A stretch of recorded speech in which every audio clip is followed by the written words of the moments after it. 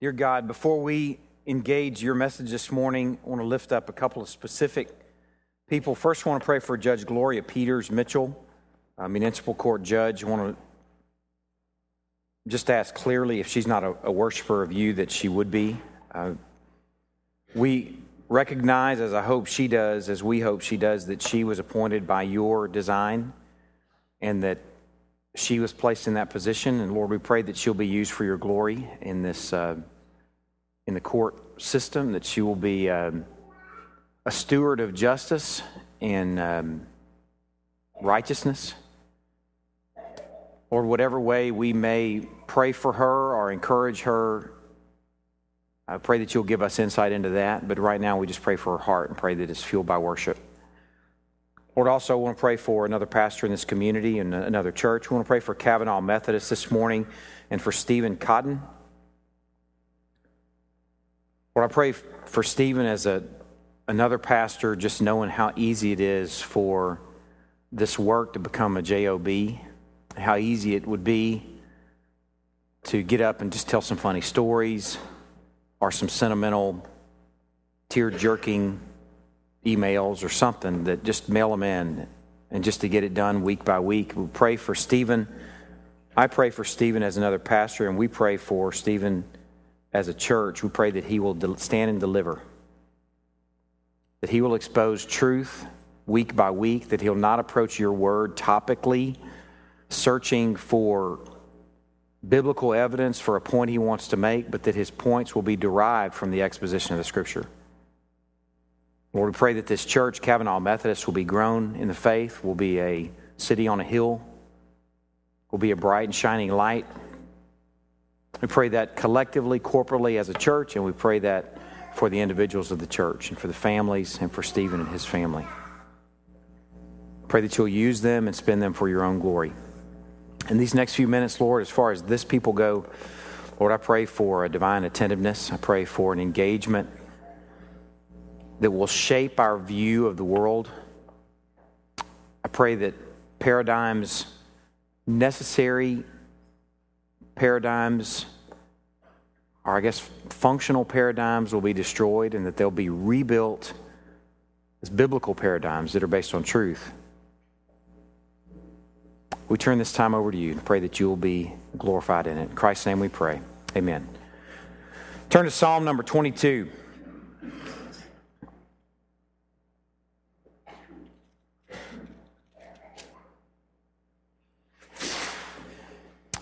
It may be my deficiency or it may be ours. I'm not sure because I don't know where everybody stands.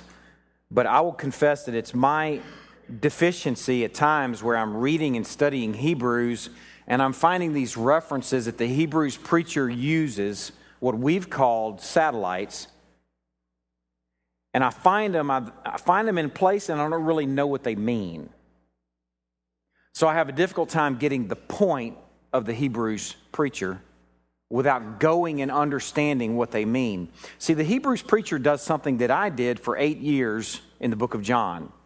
For those of you who are here and were part of that journey, you know that we sort of had a routine. As we moved through the narratives of the book of John, in order to interpret the narratives, in order to understand what we're seeing, what's being said, what's being done, we went to other passages in God's Word. And we had a term for them. We called them satellites.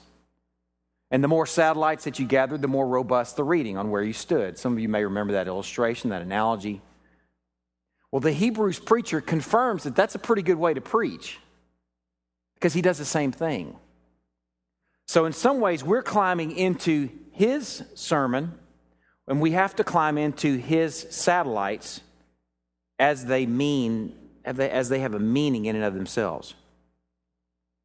And this morning, I'd planned on preaching Hebrews chapter 2, verses 11 through 13, and realized we can't do that yet. Because I realized we haven't climbed into his satellite. We did this with Psalm 2, we did it with Psalm 110, and we've done it also on Christmas morning with Psalm 8. And the time that we invested in Psalm 8 on Christmas morning really exploded, I don't know, amplified the next three sermons. on January 1st, January 9th, or whatever, 7 days later, 8th. I don't remember what those days were. But they made sense because we took a moment to stop down and see what Psalm 8 meant. So today we're going to stop down and see what Psalm 22 would have meant to the Hellenistic Jew as he's reading Hebrews 2. I'm not going to expose specifically what's being said in Hebrews 2 yet because I want us to get the point of what's being said in Psalm 22. So in some ways, I'm sort of setting up like an alley-oop for next week. It's going to be a truth wallop next week based on the time that we spend. You notice my basketball terms. Those of you know I'm such a sports fan. My alley-oop, wallop, I don't know where that comes from, but next week's going to be a wallop based on the time that we spend today. I found this quote from Doug Wilson. Doug Wilson is a guy that I have been reading some lately. I went to a conference a couple weeks ago and heard him speak, and some of you may recognize his name. He was part of a documentary. It's called Collision from 2009. I've got my Netflix video. You can get this in Netflix, and I think I probably have the only copy. I don't know if there are other copies, so you may have to wait till we return it to get it, but then we can all take turns. It's a documentary, and I'll read the cover to you. It's not a plug for him, but I want you to know who this guy is. In this weighty documentary, whoever, pits atheist author Christopher Hitchens against evangelical pastor Doug Wilson in a debate on the merits of Christianity and whether religion is any good for the world and its inhabitants. I haven't watched this yet, but I suspect it's going to be key. I suspect it's going to be pretty awesome. Now, I did hear that Christopher Hitchens, who's now met the maker that he said didn't exist, he's died, he's dead now. From what I understand, he said of Doug Wilson, I'm not hearing the typical arguments from this guy. I'm hearing ones that are making some sense, and I'm not hearing the typical lame arguments. So I think it's going to be a pretty important documentary. But this guy, Doug Wilson, man, I'm enjoying him so much because he is, what I've been reading from him, what I've heard from him, in some ways has connected so many dots where we are in Hebrews. Some of you who do homeschooling may be familiar with Veritas Press, the Omnibus. Doug Wilson has a significant contribution to the development of the Omnibus. The guy is he's a prolific writer. He's got a blog that's called Blog and Mablog, which I just think is really funny. He's got a good sense of humor too. If you've read Revelation or other apocalyptic literature, you know about Gog and Magog. This guy's funny, though. Here's what he said. That's a long intro. You may think maybe I am plugging him. I don't know. Here's a quote from Doug Wilson. Far too many New Testament Christians think that the New Testament is a course that has no prerequisites, when in fact, jumping in the New Testament studies without Old Testament grounding is like going straight from kindergarten to graduate physics. Either the student will be overwhelmed, or he'll be extraordinarily diligent and hardworking, making sense out of it by himself, but with the result being an exotic creation of his own. I just love that.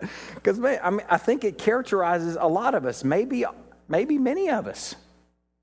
Extraordinarily diligent to unpack the New Testament, but without a good grounding and understanding what's being said in the Old, it's hard to make sense of it. We could have an exotic creation of our own. So today we're going to spend a Sunday in kindergarten, and next week we'll get back to graduate physics. Okay? So Psalm number 22. What I'm going to do is I'm going to unpack this in two chunks. I'm going to read the first chunk, and then we're going to unpack it, and then I'm going to read the second half and unpack it. And I want you to notice as I read these halves that they are very, very different. The tone, the disposition, everything that's being said. The first part, listen as I read, has the tone of anguish, suffering, and lament. Also notice, it's going to be familiar to you as well. Also notice that the first part uses a lot of I's and me's and my's and mine. The psalmist, likely David, is in a severe trial, and he is surrounded, you're going to hear this over the course of the morning, surrounded by malice. Surrounded by malice. My God, why have you forsaken me? Why are you so far from saving me from the words of my groanings? Oh my God, I cry by day, but you do not answer, and by night, but I find no rest. Yet you are holy, enthroned on the praises of Israel. In you our fathers trusted. They trusted, and you delivered them. To you they cried and were rescued. In you they trusted and were not put to shame. But I'm a worm and not a man, scorned by mankind, despised by the people. All who see me mock me. They make mouths at me. They wag their heads. He trusts in the Lord. Let him deliver him. Let him rescue him, for he delights in him. Yet you are he who took me from the womb. You made me trust you at my mother's breasts. On you I was cast from my birth, and from my mother's womb you've been my God. Be not far from me, for trouble is near, and there's none to help. Many bulls encompass me. Strong bulls of Bashan surround me. They open wide their mouths at me, like a ravening and roaring lion. I'm poured out like water, and all my bones are out of joint. My heart is like wax. It's melted within my breast. My strength is dried up like a potsherd, and my tongue sticks to my jaws. You lay me in the dust of death.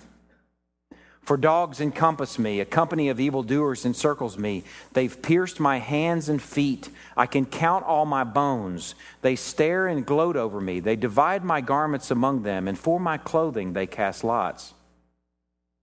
But you, O Lord, do not be far off. O you, my help, come quickly to my aid. Deliver my soul from the sword, my precious life from the power of the dog. Save me from the mouth of the lion. You've rescued me from the horns of the wild oxen. Now, I'm going to unpack this first half of this psalm just a few verses at a time with just a few notes here and there. I want us to slow down and really climb into what's being communicated in the first half. My God, again, pay attention to me and my. Why have you forsaken me? Why are you so far from saving me from the words of my groaning? Oh my God, I cry by day, but you don't answer, and by night, but I find no rest. Something you're going to see as this psalm unpacks is you're going to see this thing that goes back and forth. I, me, my, and then you, yet you, but you. But I, me, my, yet you, but you, yet you. Back and forth. I, me, and my suffering, yet you are God. I cry by day, yet you do not answer. Here's the next, yet you in verse 3. Yet you are holy, enthroned on the praises of Israel. Watch this contrast that unfolds now. This contrast that says, I'm suffering and alone, yet you helped my fathers. In you our fathers trusted. They trusted you and you delivered them. To you they cried and they were rescued. In you they trusted and they were not put to shame. But I, contextually you could insert, on the other hand, must be a worm. You helped my fathers, you heard from my fathers, and they heard from you, and they saw your deliverance. But I, apparently, am a worm and not a man. Scorned by mankind, despised by the people. All who see me mock me. They make mouths at me. They wag their heads, and with a tone of derision. He trusts in the Lord. Let him deliver him. Let him rescue him, for he delights in him. This psalmist is going through a very public suffering. He is in the public square. And others are apparently mocking his trust in the Lord as either a farce. He doesn't really trust the Lord. So we're going to wag our heads at him. Or they're mocking him because they believe that God doesn't really love him because he wouldn't be going through this if he did. This is a contemporary teaching that is just plain false. You can hear it in many churches. You can hear it on TV. People that teach this thought that suffering is a result of faithlessness or an absence of God's love. Now, there is a distinct reality that if you do something foolish and you send yourself headlong into sin, you will suffer, and that's just stupid suffering. But there is very real suffering that faithful, righteous people can experience, and in fact will experience, and in many cases for your righteousness. Yet they're wagging their heads and mocking him. And that message was as foolish then as it is now. God must not love you if you're going through this suffering. That's baloney. Come back to our next passage in verse 9. Yet you are he who took me from my womb. You made me trust you at my mother's breast. On you I was cast from my birth, and from my mother's womb you've been my God. Basically, he's saying, I'm suffering, and others are making fun of me and making mouths at me and wagging their heads. But this I know you are sovereign. I don't know a whole lot right now, but I know that you've been mine since, watch, you made me trust you as an infant. It appears that this psalmist, likely David, is a Calvinist. Crazy, isn't it? You made me trust you. I'm putting it on you, God. I don't understand a whole lot right now, but I trust you, and I trust that you did this, that you cared for Israel, and you cared for me. And though I don't hear from you now, I trust you are on your throne, that you know all things, that your perfect will not be thwarted, period. Man, I'm confused, but this I know. You are sovereign. You've made me trust you. And here's his first of two really sweet, heartbreaking almost, please. This first one's a little lighter than the next one. Be not far from me, for trouble is near and there's none to help. Now he's going to present three metaphors of those who are coming after him. Three images. Watch for them. Oxen or bulls, lions, and dogs. Many bulls encompass me. Strong bulls of Bashan surround me. Now, Bashan was proverbial in that day for a rich, lush place. Bashan then is the current Golan Heights. And this place is where livestock grew fat and sleek due to consistent rainfall and good crops. The bulls of Bashan would have conjured up images of the strongest, the fattest, and the healthiest of beasts. They're strong and they're surrounding him. Also, Bashan was proverbial for pride because it's not a place that had to depend on rainfall, that had to depend on God to provide rainfall because it was just always there. They're swimming in produce. They're swimming in nutrients. Sounds a lot like now, like where we live. Maybe we live in Bashan. The bulls of Bashan are proverbial, too, for pride and self-reliance. And these guys are the ones that are surrounding him.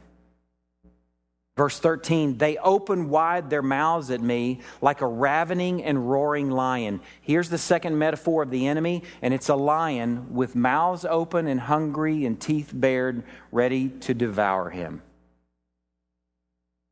Then you get a little snapshot of how the psalmist is feeling in the next couple of verses. It's a snapshot that could describe many of you that I've heard from you on many different occasions. Some of you who struggle often with depression. Some of you who have gone through these bouts or are going through these bouts, or times where you're just hopeless and broken. Listen to this. I'm poured out like water, and all my bones are out of joint. My heart is like wax. It's melted within my breast. My strength is dried up like a potsherd, and my tongue sticks to my jaws. You lay me in the dust of death. This is the imagery of being completely and totally spent. His bones aren't even working. There's no structure to even stand erect in facing these problems and trials that he's facing. The psalmist is melted like liquid, yet at the same time, he's dried up like a potsherd. A potsherd is all these archaeological sites that you may have read about or you might see in the news sometimes. They're littered with these broken pots, clay pots, and these little shards are called potsherds. And they're dry and brittle and broken and useless. And he says, that's the way I feel. I can't even face life. I can't even stand erect. I can't even absorb some of these difficulties. I can't cope with these difficulties I'm facing right now.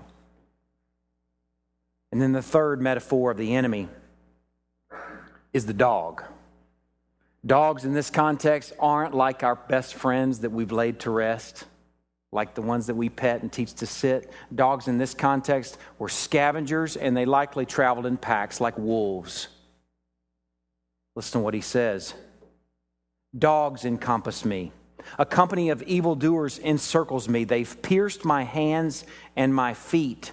The pierced hands and feet in this psalm, of course, our minds go somewhere else, but in this psalm are like the hands and feet of those who are having to defend themselves against a pack of canine. You know what canine teeth do to the hands and feet? And your hands and feet are all you have to defend yourself. It's like the psalmist is sitting on his backside, just kicking and screaming and fighting off hordes of dogs. His hands and his feet are ravaged. He says, I can count all my bones. They stare and gloat over me. They divide my garments among them, and for my clothing they cast lots. The psalmist here is speaking figuratively, like he is just completely dead. Like they're going to divide the spoils of his garments as he's stripped naked and dead. The impression here is that the clothing of the dying or the clothing of the suffering was almost like a trophy, almost like a scalp. I got his shirt. I got his tunic. Now, this is the strong appeal in the next verse. Verse 19, but you, O Lord, do not be far off. O you, my help, come quickly to my aid. This word here, Lord, is the word, God's name, Yahweh, but you, Yahweh, do what your name implies. His name means I am. It means I'm there. It means I'm present. Do what your name implies. Be present while I'm surrounded by the bulls, while I'm surrounded by the lions, and surrounded by the dogs. Be present. Just show up. The second part of that verse, O you, my help. That word there, my help, is also translated in some versions as my strength. And it's like he's giving him a name. Be present, Yahweh. Be present. Strength. I'm ripped to shreds in this situation. I'm calling you by name, appealing to you by what your name means and what you stand for. And I'm calling to you, and I'm calling you my strength while I'm still in the mess. Notice that. He's not been liberated from the mess yet. He's calling him his strength while he's still in the mess. And in the next two verses, he, in reverse order, unfolds those that are coming after him. Deliver my soul from the sword, Yahweh, strength. My precious life from the power of the dog. Save me from the mouth of the lion. You've rescued me from the horns of the wild oxen. That's the bulls of Bashan. Now, the psalm changes tone here. And I'm going to read the second half of the psalm, and then we're going to unpack it. I want you to listen as it goes from anguish, lament, and suffering to joy and praise and victory. And notice, too, that he's not so alone anymore. Notice who's with him. I will tell of your name to my brothers. In the midst of the congregation, I will praise you. You who fear the Lord, praise him. All you offspring of Jacob, glorify him and stand in awe of him, all you offspring of Israel. For he's not despised or abhorred the affliction of the afflicted. He has not hidden his face from him, but has heard when he cried to him. From you comes my praise in the great congregation. My vows I will perform before those who fear him. The afflicted or the poor shall eat and be satisfied. Those who seek him shall praise the Lord. May your hearts live forever. All the ends of the earth shall remember and turn to the Lord, and all the families of the nations shall worship before you. For kingship belongs to the Lord, and he rules over the nations. All the prosperous of the earth eat and worship before him shall bow, all who go down to the dust, even the one who could not keep himself alive. Posterity shall serve him. It shall be told of the Lord to the coming generation. They shall come and proclaim his righteousness to a people yet unborn, that he has done it. You heard I's and me's and mine's almost exclusively in the first half of this psalm, but in this second half you hear community and you hear the brethren, you hear the congregation, you hear the people of God as the context. There's no way of knowing the amount of time that's passed between the first half of this psalm and the second half, but it appears that in God's time, God delivered the psalmist. Verse 22, I will tell of your name. You remember the names he just called him, Yahweh and strength. I will tell of your name to my brothers. In the midst of the congregation, I will praise you. He's gone from suffering in isolation to praising in public, in community. You who fear the Lord, praise him. All you offspring of Jacob, glorify him. Stand in awe of him, all you offspring of Israel. The taunts of the mockers have been drowned out by the praises of God's people. I want you to hear that again. The taunts of the mockers, of those wagging their heads, have been drowned out by the praises of God's people. I don't know if you realize this, but that's what this is to be every time we gather on Sunday. When Clint or Aaron or Mark or whoever, Corey, when the guys are standing up here and leading us in song, that's what we're doing. We're drowning out the voices of the mockers in praise and things that are true. That's the way I want you to consider our praise and song. It's drowning out the sufferings. As we are loud and strong in proclaiming, those who fear the Lord, we are praising him. Those who are the offspring of Jacob, we are glorifying him. Those who are the offspring of Israel, we are standing in awe of him. We do that week by week. We're not just singing some songs. It serves a purpose. We're drowning out the voice of the mockers. We're drowning out the sufferings. Man, the things that we do on Sunday morning are more real and more true than the taunts of the bulls and the lions and the dogs. Do you hear that?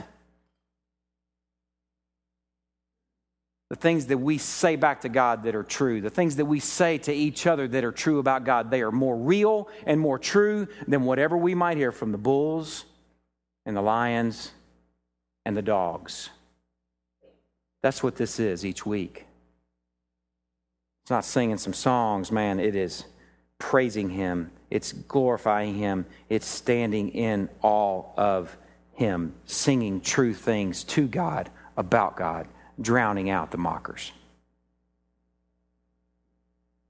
Verse 24, for he has not despised or abhorred the affliction of the afflicted, for he has not hidden his face from him, but has heard when he cried to him. Now, I don't know if you've noticed here, but the voice changes.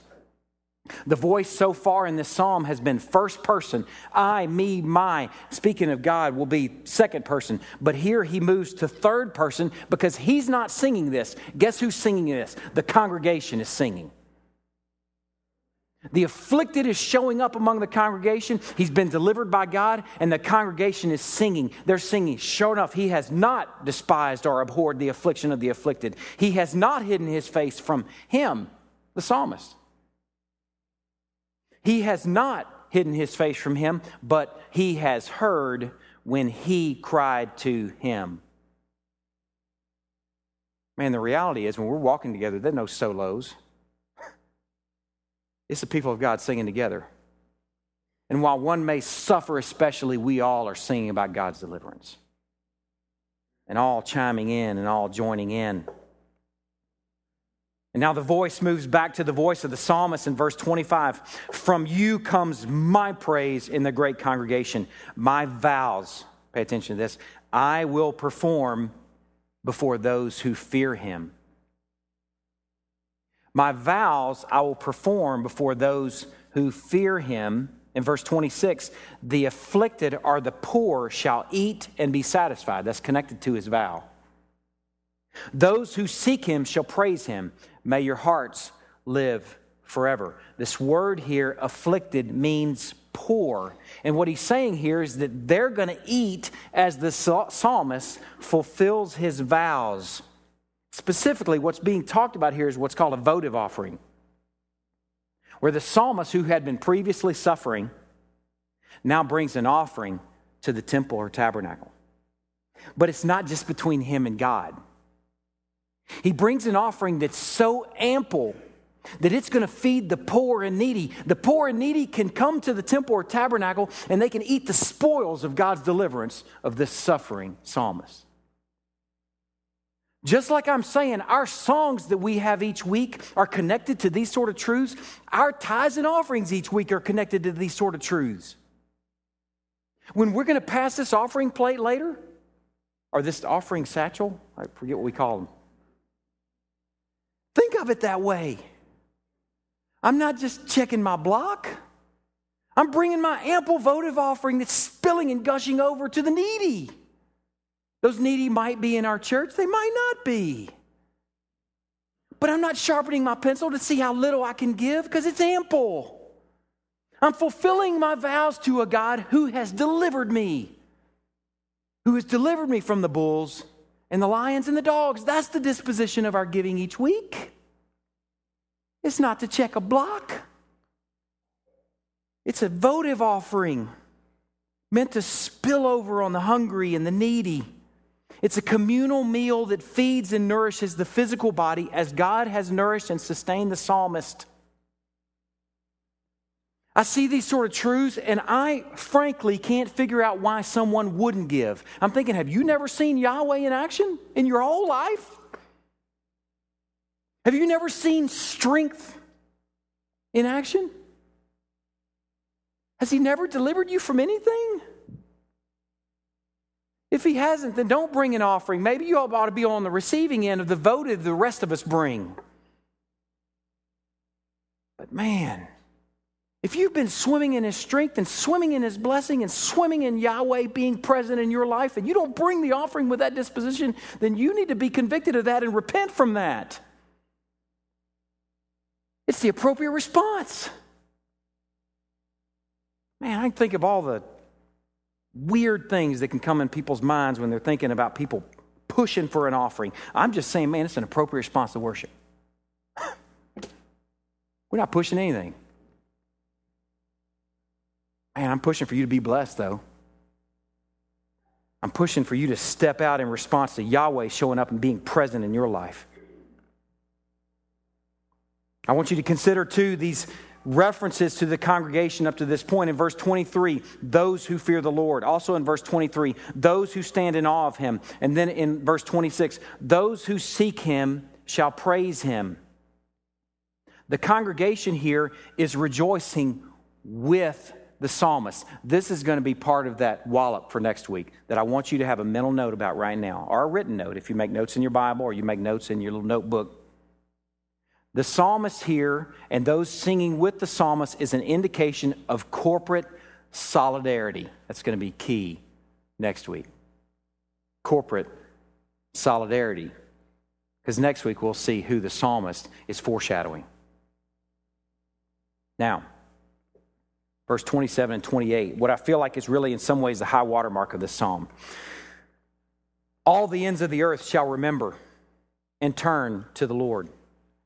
and all the families of the nations shall worship before you. I want you to notice that the psalmist isn't just about him and the brotherhood. The psalmist, as he suffered, and as the psalmist has been delivered, he has a view to the nations, to the families of the nations, to those even outside of the congregation who will in the future be part of the congregation. All the ends of the earth shall remember and turn to the Lord. All the families of the nations shall worship before you, for kingship, watch, belongs to the Lord, and he, watch, rules over the nations. Now,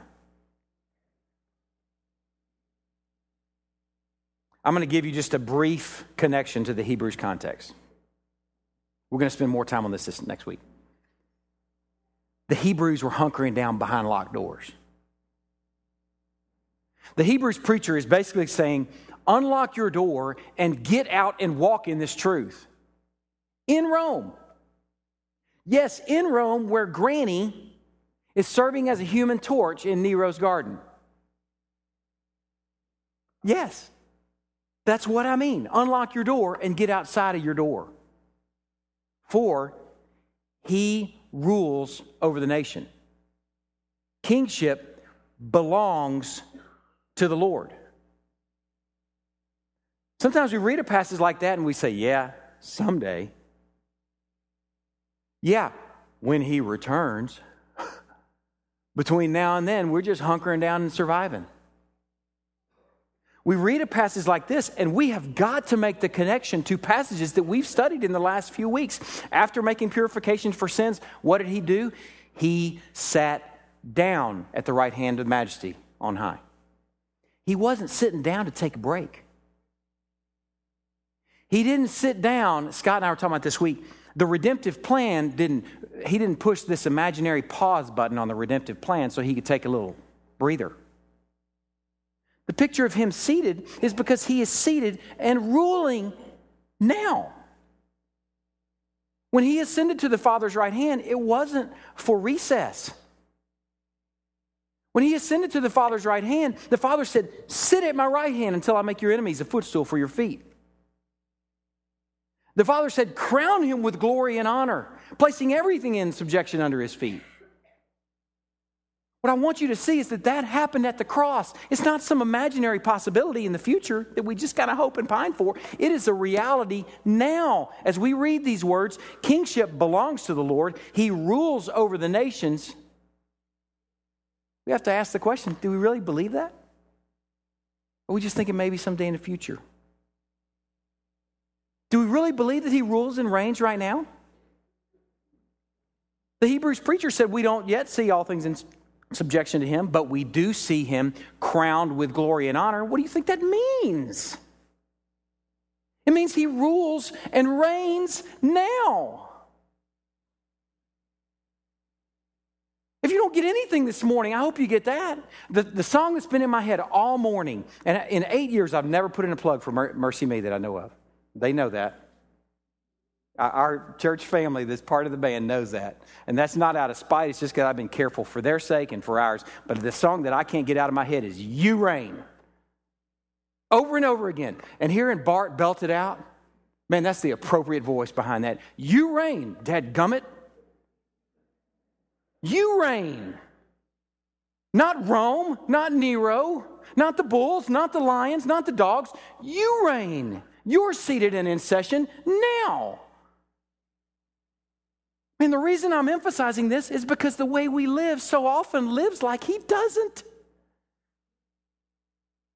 We live like he's dead and still in the tomb.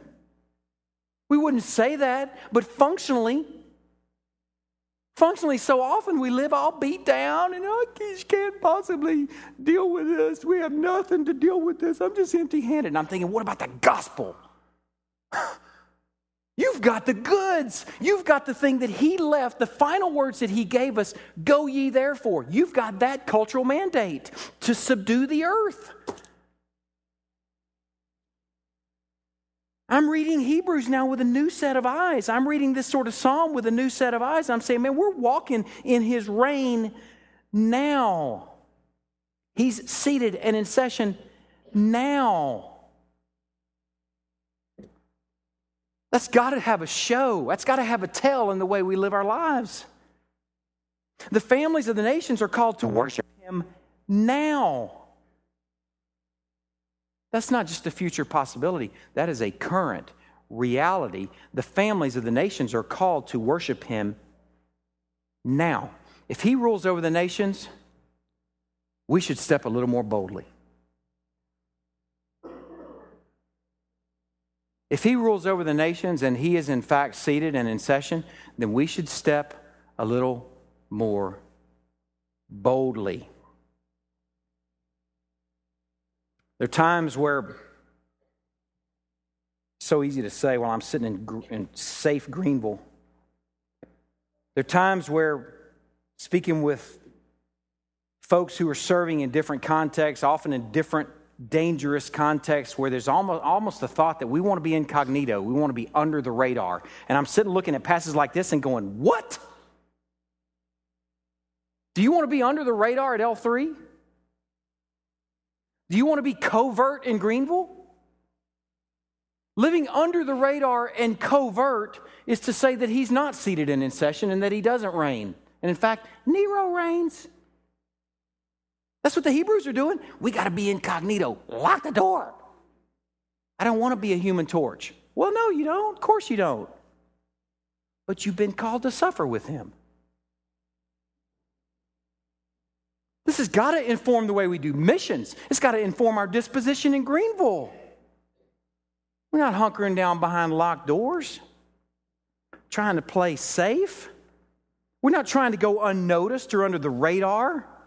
Incognito, that's the word that I keep thinking of. Incognito. We have the unique benefit over the world that our Lord is alive and that he is.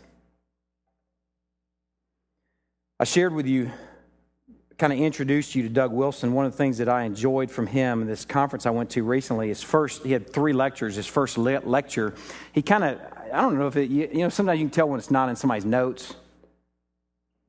He kind of looked up from his notes and he said, this is so good. And it's just connected with Hebrews. He said a lot of times the way we treat the world or we treat a situation is we treat it like they've got our mojo. We treat the 800-pound gorilla a business or whatever. Or we treat our finances, or we treat our health, or, we treat circumstances. They've got our mojo. Not realizing that our Lord is the one that's seated in session. It's our Lord that reigns. We have the mojo. Thinking about that should give us a little bit of a different disposition in the way we engage our neighbors, our friends, our workmates, Greenville, other foreign places where we have a footprint, we have people afield. We should have a different disposition, realizing that we have the mojo, not you. Muslims, there's 8 million, kajillion, billion of you around here, and you could all cut my head off. But guess what? My Lord reigns. Your God is dead. I have the mojo, not you. I'm not going to give it to you. What it should do for us, it should give us sort of a holy and humble swagger. Say, my God reigns. My God lives. I'm seeing him seated in his session. Now, I'm seeing Psalm 22 lived out. Now, here's something that's interesting about Psalm 22. I found this, I'm looking for the direct evidence, but I found one commentator that indicated that early church tradition held that when Jesus was on the cross, that he was quoting Psalm 22 all the way through Psalm 31, verse 5. Psalm 31:5 is, into your hands I commit my spirit. That he's on the cross quoting these Psalms. Go read those Psalms thinking like that, and they will come to life. But I'm sitting here thinking, him quoting those Psalms would be very appropriate because the first half of Psalm 22 and the second half are being accomplished right then and there. He ends the Psalm with, he did it. How do you think he did it? He did it on the cross. That's got to inform and fuel the way we operate. We often live like the world has our mojo, and we pine for Christ to come back, thinking, man, things will be straight and reconciled then, and then I can step out boldly. But we're called to step out boldly now. I'm thinking about Paul. Man, if Paul is the example, then you got to say that Paul believed that his Lord was seated and in session. I was looking through Acts this morning, and I was looking at some of these little just glimpses of Paul. If Paul's an example for us, not just for missionaries, but for all of us, everything he did was in the public square. And he was beaten. He was imprisoned. He's shipwrecked, all these other things. And I'm seeing this guy living, though, like his Lord reigns. I'm seeing him living boldly. Here's just some snapshots. You don't have to turn there. Acts 13. On the Sabbath day, they went into the synagogue and sat down. The synagogue's not a good place to go if you're going to fly under the radar. But he goes into the center of Jewish thought and sits down, and then he stands up, motioning with his hand, and then he preaches. He steps right into the fray. He's like David and Goliath. Dude, you can't change all their minds. You can't transform all those people. You're talking about the institution. They're going to kill you, or they're going to kick you out of the country. And that happens over and over again in the book of Acts. Verse 44, the next chapter. The next Sabbath, almost the whole city gathered to hear the word of the Lord. Public square. A few verses later, the Jews incited the devout women of high standing and the leading men of the city, stirred up persecution against Paul and Barnabas, and drove them out of their district. You know what? We could do with some people getting fired for their faith.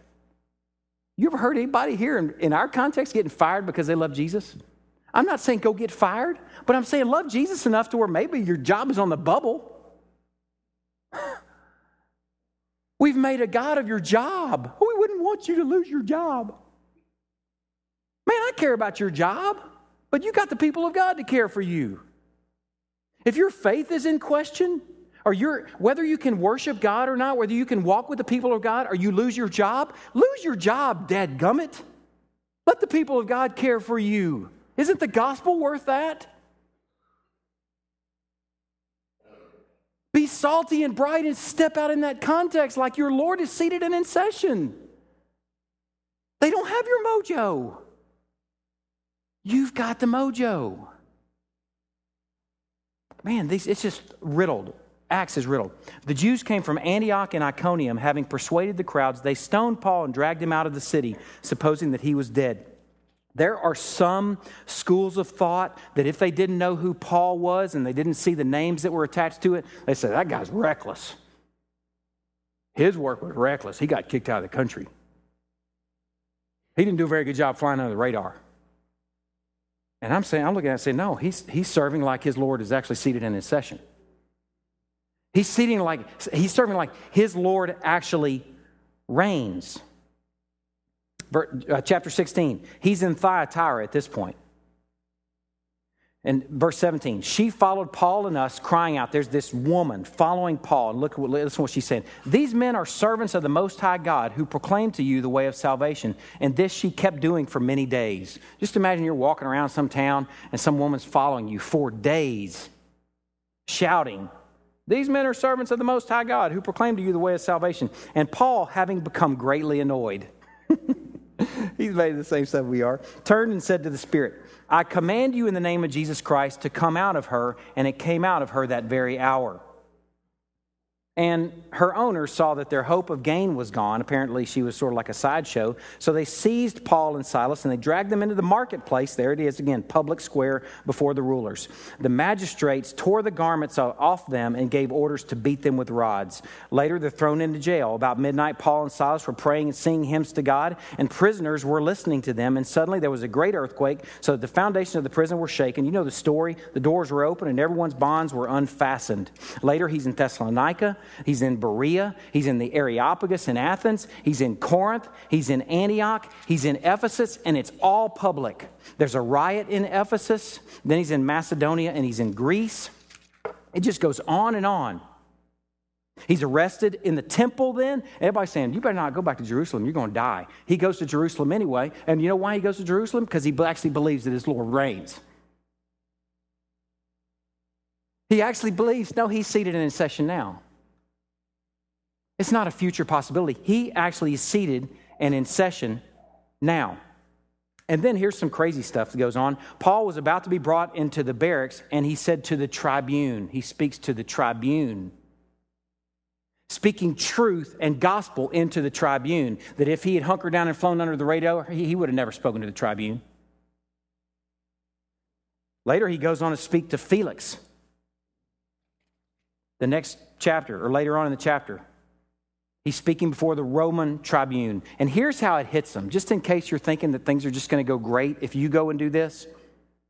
Up to this word, they listened to them. He's been preaching to them. And then they raised their voices and said, away with such a fellow from the earth, for he should not be allowed to live. Uh-oh. And as they were shouting and throwing off their cloaks and flinging dust into the air, didn't really sit well with them. The tribune offered him to be brought into the barracks, saying that he should be examined by flogging. Later, he goes before the chief priests and the council. Later, he goes to see Felix, the governor. And then eventually, he's appealing to Caesar. He said, I want to see the emperor. He's not flying under the radar because he's serving. His ministry reflects the reality that his Lord is seated and in session, that his Lord reigns. He wants to see the emperor to say, Emperor, let me tell you about who's seated and in session. Think of that beauty. Emperor of the Roman Empire, while you are seated on your golden throne, let me tell you about who's seated and in session. I'll tell you right now, this will transform the way you think and the way you operate. The reality is, Muslims think a whole lot more like this than a lot of Christians do. They go to transform whole countries. They start schools. They bring business. They influence leaders. And the reality is their God is dead. They don't have the mojo. We have the mojo, but functionally, and nobody would say this, functionally though, we often treat things like, oh, we couldn't possibly impact our community in that way. Functionally, the way it plays out is God is dead. He's not seated and in session. He's squarely in that tomb. Functionally, that's the way it plays out. Well, I know nobody would say that. That's what it looks like. We are called to walk in this reality. We're called to step out with a holy and humble swagger, wielding a life-altering gospel. That's all we got? Yeah, that's all we got. But that's not all. I mean, that's big. That if you believe that your marriage can be rescued by the gospel, then you're acting like he's seated and in session. If you believe that a community can be transformed to be a city on a hill, then you're acting like he's seated and in session. If you believe your relationships, your family, your parenting, all those things can be redeemed and transformed by the gospel, then you're acting like he's seated and in session. You're singing by your life at the top of your lungs with Bart Millard, you reign. When you have areas of your life that you say, oh, God can't impact that. Somebody else has your mojo, you're saying, no, he doesn't reign. He doesn't reign there. You remember we learned in Hebrews that he is placing all things in subjection under his feet via the gospel.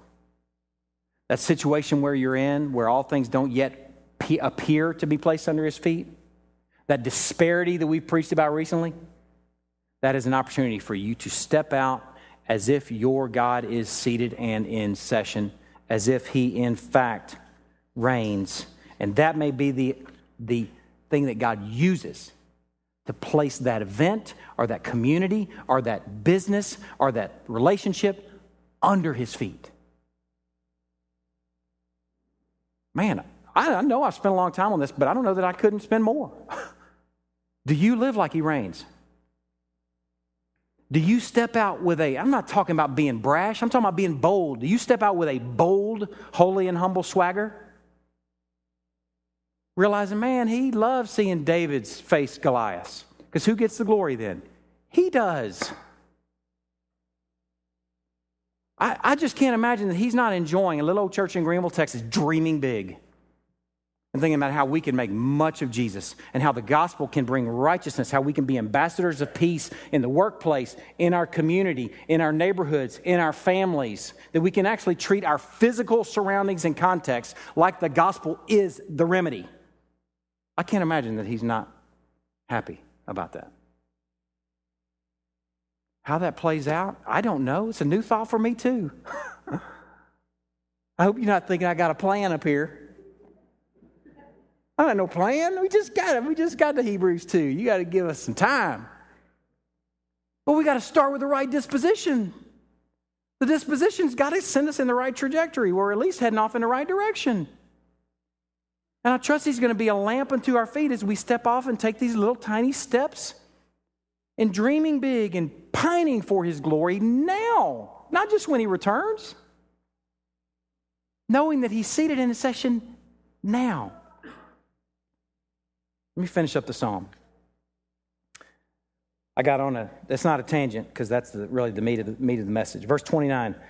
All the prosperous of the earth eat and worship. Before him shall bow all who go down to the dust, even the one who could not keep himself alive. Posterity shall serve him. It shall be told of the Lord to the coming generation. They shall come and proclaim his righteousness to all, or to a people yet unborn, that he has done it. That he has done it. For the psalmist was God delivered him. But for us, looking through the lens of Hebrews that we're really going to bring into focus next week, he's accomplished this. He has done it through the cross. That was realized through the cross. Now, a brief application. The impotence of malice. Remember, early on in the sermon, I said that this psalmist was surrounded by malice. But what I hope you have seen unfold in this psalm is that malice, when God is involved and the gospel is involved, is impotent. What seems like a loss, what seems like defeat, is not when Yahweh and strength is involved. Wicked men, bulls, lions, and dogs think they're Lord of the earth, but we know different. A great example. Listen to this example. You don't even need to turn there. Just listen. John chapter 11. Many of the Jews, therefore, who had come with Mary and had seen what he did, believed in him, but some of them went to the Pharisees and told them what Jesus had done. Tattletales. So the chief priests and the Pharisees gathered the council and said, "What are we to do?" Okay, with your eyes, you're looking at this and you're saying, these guys are in charge. They're lords of this situation. Yeah, everything's pointing toward that. The chief priests and the Pharisees gathered the council and said, "What are we to do? For this man performs many signs. If we let him go on like this, everyone will believe in him, and the Romans will come and take away both our place and our nation." But one of them, I like this. This makes me laugh. Caiaphas, who was high priest that year, said to them, "You know nothing at all." I'm just envisioning this guy with his big hat and his big robe. He's looking like he is the man to save the day. "Counsel, you know nothing at all, nor do you understand that it's better for you that one man should die for the people, not that the whole nation should perish." Now, I enjoy how John wrote this next verse. He did not say this of his own accord. He thought he was Lord over this, but turns out, being high priest that year, he prophesied that Jesus would die for the nation. And not for the nation only, but also to gather into one the children of God who are scattered abroad. So from that day on, they made plans to put him to death. They're thinking they're lords over this situation, but guess what? We know otherwise. John knew otherwise. John could have inserted there, but our God is seated in his session. Caiaphas looks like he's in charge, but he's not. Malchus is impotent. The reality is, these guys nailed Jesus to the tree, and they accomplished the salvation of the world through it. Do you see the beauty in that? If you step out like your Lord is actually seated in session, and you get hammered for it. Reading passages like this should give you hope in knowing that may be the actual vehicle that God uses to further the kingdom in that context. But if you say, oh no, I got to fly under the radar. I don't want to make anybody mad. I wouldn't want to offend anybody. And you aren't bold. I'm not talking brash. If you aren't bold with a life-altering message, man, it's not going to change. It's not going to be influenced. They nailed Jesus to the tree and accomplished the salvation of the world. We know better. Whatever our circumstances may tell us, we know better. He's seated in his session. Hear it right now. You reign. The last thing, considering this psalm should be illuminating, but I'm leaving it on purpose a little bit blurry because it's going to come into real focus next week. It's going to come into focus through the lens of Hebrews. I want it to be a little bit blurry. It's probably going to be the next 2 weeks that it'll come into focus. But I think especially next week, it will come into focus and it will begin to make more sense. But I want you to know that the early church, when they read Psalm 22, it actually became part of their early church liturgy that they're singing because it was such a profound teaching in that sermon or in that psalm. Suffering looks like all is lost. God, where'd you go? Salvation of the world. In the same psalm. The early church saw that psalm as accomplished and earned and realized in the cross. When the early church read these words, he has done it, they would have thought of the cross and the resurrection. They would have said, yep, he did it. He did it. Man, I have no idea if any of this made any sense to y'all. I hope it made some sense. I hope it did. And maybe one of those the kind of things that we just process and chew on for the next few Sundays. But my goodness, I'm telling you, this is some paradigm destroying sort of realities.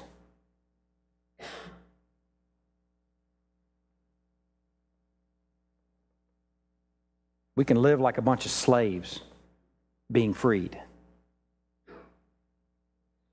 We can live like a bunch of beat down people just pining for Jesus to come back, hoping we can hang in there. Or we can step out with a godly, humble, holy swagger, knowing that our God reigns. He reigns over this situation. It's going to change the way you are used in that situation. Hear me. That's how you're going to be bright in that situation. That's how you're going to be salty in that situation. We're living in the age of his rule right now. He is in the process of placing all things in subjection under his feet right now. I believe what Hebrews 2 has said. I believe it. Do you? Man, if we believe it, then we need to live like it. We need to wield that gospel and subdue the earth.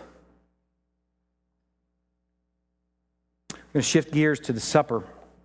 What I would hope for in this meal, I'm going to move right on to the next psalm, and I'm going to read it as if Jesus is on the cross. I'm imagining in my mind that he's on the cross quoting this psalm. Again, we can't bank on that. Early church indications that may have been true, that he read these psalms through. But just hear Psalm 23 in light of where we've gone this morning and hear the wonderful connection to this meal. Listen to this. The Lord is my shepherd, I shall not want. He makes me lie down in green pastures. He leads me beside still waters. Can you imagine him saying that while he's like this? It would look almost like one of you in the midst of your trial saying, I trust him. He's seated and in session. I trust him right now. It doesn't look like I'm winning. It doesn't look like he's winning, but I trust him. He makes me lie down in green pastures. Can you imagine what the mockers are saying as they wag their heads? Doesn't look like green pastures to me. It looks like a big hunk of wood. He makes me lie down in green pastures. He leads me beside still waters. He restores my soul. He leads me in paths of righteousness for his name's sake. Even though I walk through the valley of the shadow of death, I will fear no evil. For you are with me. He just confirmed that in the last half of that last song. You are with me. Your rod and your staff, they comfort me. You prepare a table before me in the presence of my enemies. What table do you think he's talking about? Lunch? He's talking about this worship meal. You prepare a table for me, a feast with my God, with the victor, in the presence of my enemies. You anoint my head with oil, my cup overflows. Surely goodness and mercy shall follow me all the days of my life, and I shall dwell in the house of the Lord forever. Man, let's eat. Let's eat enjoying this meal as a meal of victory, maybe even in the presence of enemies. For some of you, likely in the presence of enemies. And it doesn't have to be even a person. It can be a medical diagnosis. It can be this overwhelming depression that you deal with every single day. He prepares a table for you in the presence of your enemies. Man, let's eat racing to this table. I'm going to ask you to do this too. As you prepare to eat, ask forgiveness if you've been living like the gospel isn't powerful. Ask forgiveness if you've been living like he's not seated and in session. I mean that. Ask forgiveness if you have some area in your life that you have given the mojo over. My boss has my mojo on that issue. My job has my mojo on that issue. The doctor has my mojo on that issue. I can't give that to God. I can't entrust that to God. I'm asking you, as you race to this supper, to ask forgiveness if you've been still living like you're a slave. And I ask you, as you take this supper, to enjoy that he has done it. Enjoy that he reigns now, crowned with glory and honor because of the suffering of death, because of the thing that we remember each week right here.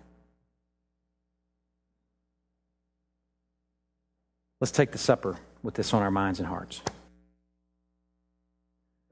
It's expensive to worship in the public square. You need to know that. This is a weekly reminder of the expense. This body was broken because he took it to the public square. It's expensive to step out like he reigns in all places as men of sincerity, speaking in Christ in all places. It's going to cost you as it cost him. This is to be a reminder, and it's to be a celebration of the victory that he earned for us. Let's take and eat. Let's take this together, enjoying the blood that was spilled for us. Take and drink. Let's continue in song and worship and giving. Let me pray for the spirit of our giving, that it's in keeping with what we just considered.